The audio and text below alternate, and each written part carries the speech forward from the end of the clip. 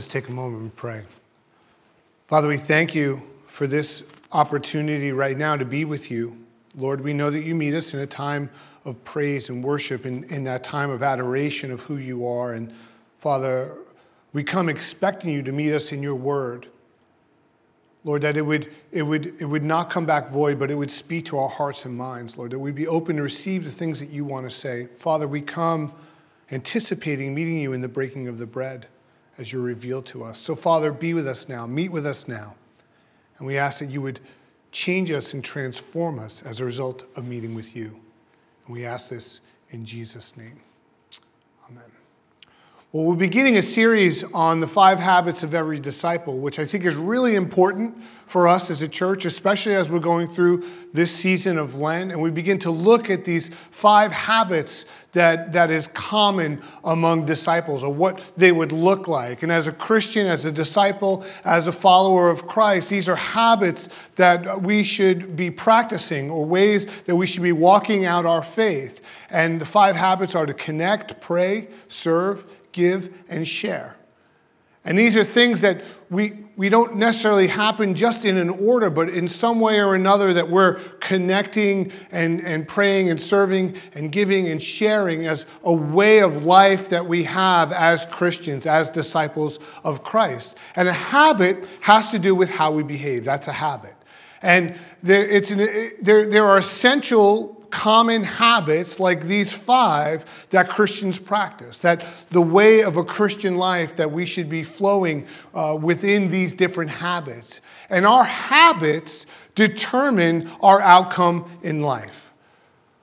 If we have bad habits, those bad habits will determine the outcome of our life. If we fall into those bad habits and we're making poor choices and they continue to happen, we'll continue to go down that road, and it'll affect our life and affect the lives of those around us. And our good habits will do the same thing. Our good habits will begin to reap what we sow as a result of that habit that we've put in our life.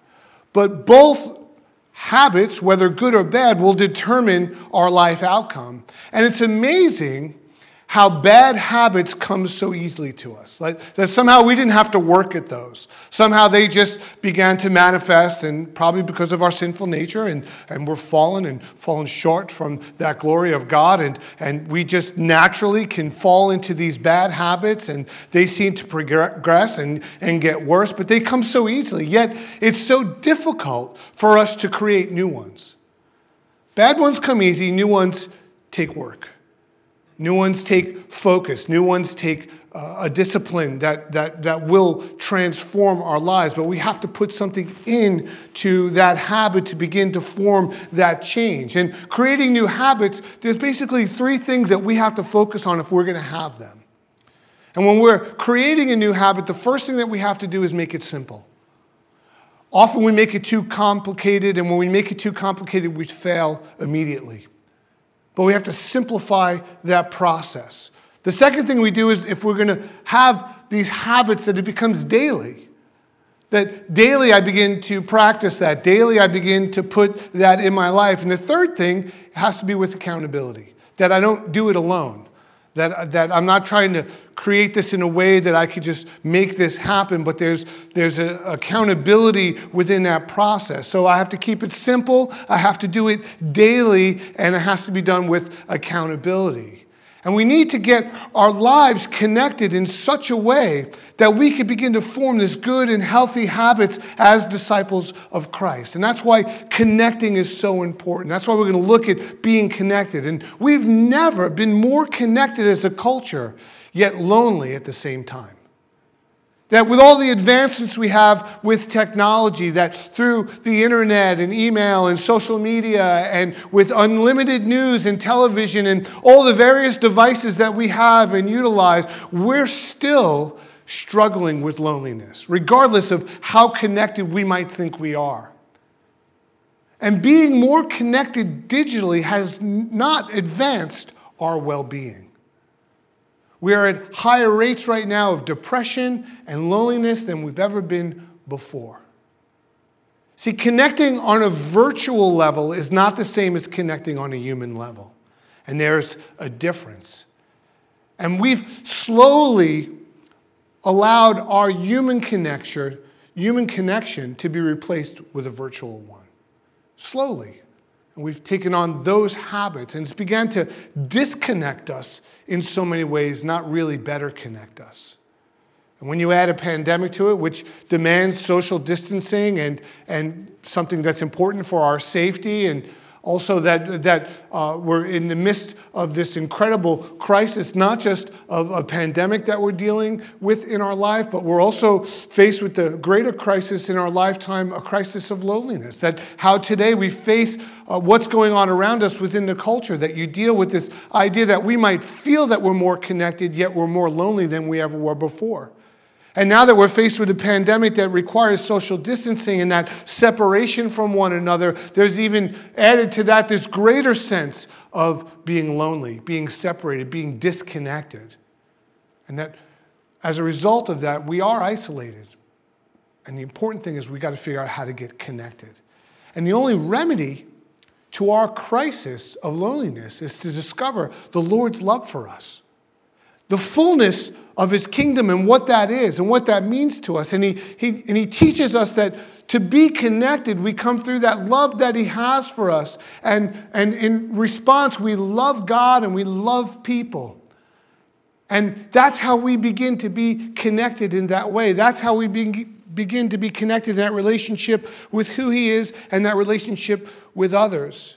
We read in Mark's Gospel today, chapter 8, where Jesus is teaching his disciples, and he's preparing them from what's to come, that they would understand what the next would be for him. But that there's this also understanding that they have to remain connected to him and remain connected in that relationship. And he says in verse 31, and he began to teach them that the Son of Man must suffer many things and be rejected by the elders and chief priests and scribes and be killed, and after 3 days rise again.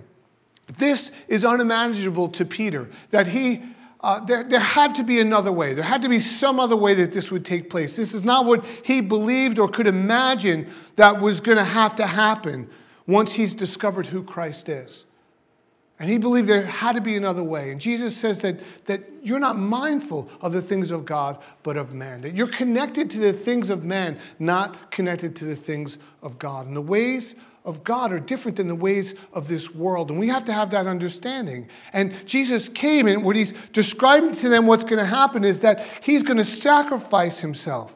And the reason he's going to sacrifice himself is so that we could be reconciled to God, that we could be into that relationship with him, that's the only way. And what he's saying is that our humanness can be connected to his godliness. And that's how this will take place. Only if he was to give up himself. That's the ultimate connection that's going to happen. And we have to understand that connection, that it's the Lord's sacrificial love towards us that connects us into that relationship with him. It's the ultimate sacrifice that he makes for us. We're reminded in John 3:16, for God so loved the world that he gave his only begotten Son, that whoever believes in him should not perish but have eternal life. That God loved us so much and wanted to connect with us so much that he would give up his only Son. And how important it is that we know that that's where that connection begins. Or in Romans chapter 5, verse 8, but God demonstrates his own love towards us, that while we were still sinners, Christ died for our sins. There was nothing earned. There was nothing deserved. It was because of his love for us. It wasn't a fact that we had to figure out how to get our lives together to connect with who he was. But it was a fact of how much he loved us, that he was willing to give himself up for us to be in that relationship. So if we believe this to be true, then we enter into this eternal connection with the Father, not a temporal one. That we're granted this understanding there's an eternal life as a result of that relationship and sacrifice and what he's done for us. And he invites us into that godliness. And he invites us into this connection and this relationship. And our connection to our Creator is lived out through our love for him and our love for people. That's the connection. That's how it's lived out. That we're not created to be isolated or disconnected and alone, that we're created for relationships. And I think that's why this pandemic is so incredibly hard. I think that because we're created for those relationships, and being forced into a place of isolation and disconnecting doesn't come natural. It's against our nature and how God has made us, a God who's relational and invites us into that relationship. So we're suffering through that change and having to create a way that we're distancing for safety for one another, but yet still desiring that relationship with Him. And the first way for us to be connected is knowing God's love for us, is resting in that truth, is understanding the depth of that love that He has for us, is knowing that love is something that He's given to us and that we're to be connected that way. We'd be connected in that relationship with Him first and foremost. In John chapter 15, verse 5, Jesus says this to His disciples. He says, I'm the vine. You are the branches. Whoever abides in me and I in him bears much fruit. For without me, you can do nothing. In other words, what Jesus is telling His disciples is that our spiritual sustenance, our lifeline, is being connected to the vine, which is Him. That we're called to abide in Him first. And abide, when we come into that relationship, what it literally means, the translation of that word is to be grafted in. As if you were to take a branch from one fruit tree and graft it into another fruit tree to create this hybrid that the two would become one. So too are we supposed to be connected in that way. That He's that vine, that we're that branches, and that we're grafted into this life and this relationship. We're grafted into His holiness and His godliness, and we bring our humanness into that. And He gives us His grace as we're grafted in to who He is. And that's the depth of relationship. That's how close we're called to be. That with Him we'll have this eternal connection to the Father. And we're to remain steadfast in that relationship with Him first. And if we remain steadfast with that relationship with Him first, then all other relationships will flow as a result out of that relationship. In other words, where we've disconnected and failed in relationships with others, the common denominator is that we've not allowed Him to be that vine in our life, that we've not remained in that relationship with Him. But if we remain connected in that relationship with Him first, then all other relationships that we connect with, all those others that are in our life will flow out of that relationship with Him first. And if we have it out of order, that's where the disconnect begins to happen. The second way we would connect is our love for one another. They were the two greatest commands that Jesus gave us. And this was our kingdom understanding of loving God and loving people. To be connected to the kingdom of God, to be connected to the Father. This is how we live out our Christian walk. This is how we live out being disciples. And that connection has to be both, not one or the other. And that would remain in both those relationships connected to the Father, connected to one another. Paul writes in Hebrews chapter 10, verse 24 through 35, he says, let us consider one another in order to stir up love and good works, not forsaking the assembling of ourselves together as in a manner of some, but exhorting one another. And so much the more as you see the day approaching. That we're connecting with one another in such a way that we're stirring up love. When's the last time that we've done that with one another? How important that is for us. And even when we're viewing online and maybe feeling a little disconnected, you can still be stirred up in God's love for you. You can still be stirred up and connected to Him in that way. But two, to encourage and stir up with one another, that love that He has for us and that love for one another. And I'll tell you what happens as a result is we stir love. Others begin to see that love being stirred among one another. And as we're stirring that love for one another, others will see that love. They'll be attracted to that love, to that connection that we have with the Father and that connection that we have with one another. And that importance, and although we can't gather together as normally as we've gathered before, and we will in the soon future, that as we get to the other side of this time and this trial that we're going through, that we'll continue with that stirring, we'll continue with that gathering, we'll continue with that faithfulness and that good works and coming alongside one another and exhorting and building up one another for the greater work that Christ has called us to do. But that's how we're to be connected with one another. And I think just as forming those good habits, so too that it takes us forming those relationships, those connections with one another, that we have to forge them together. We have to stir them on with one another. See, our connection and our love for God and one another has to be intentional. It's not something that is a happenstance. We don't happen along to fall into those things, but it's intentional. He loves us intentionally. He loves us intentionally enough to give up his son for us. He has loved us intentionally, so too our response is to love him intentionally and love others in that same way, to form that habit of loving one another, of exhorting one another, of building up one another. And the devices we use each day, they're only as useful as their last charge.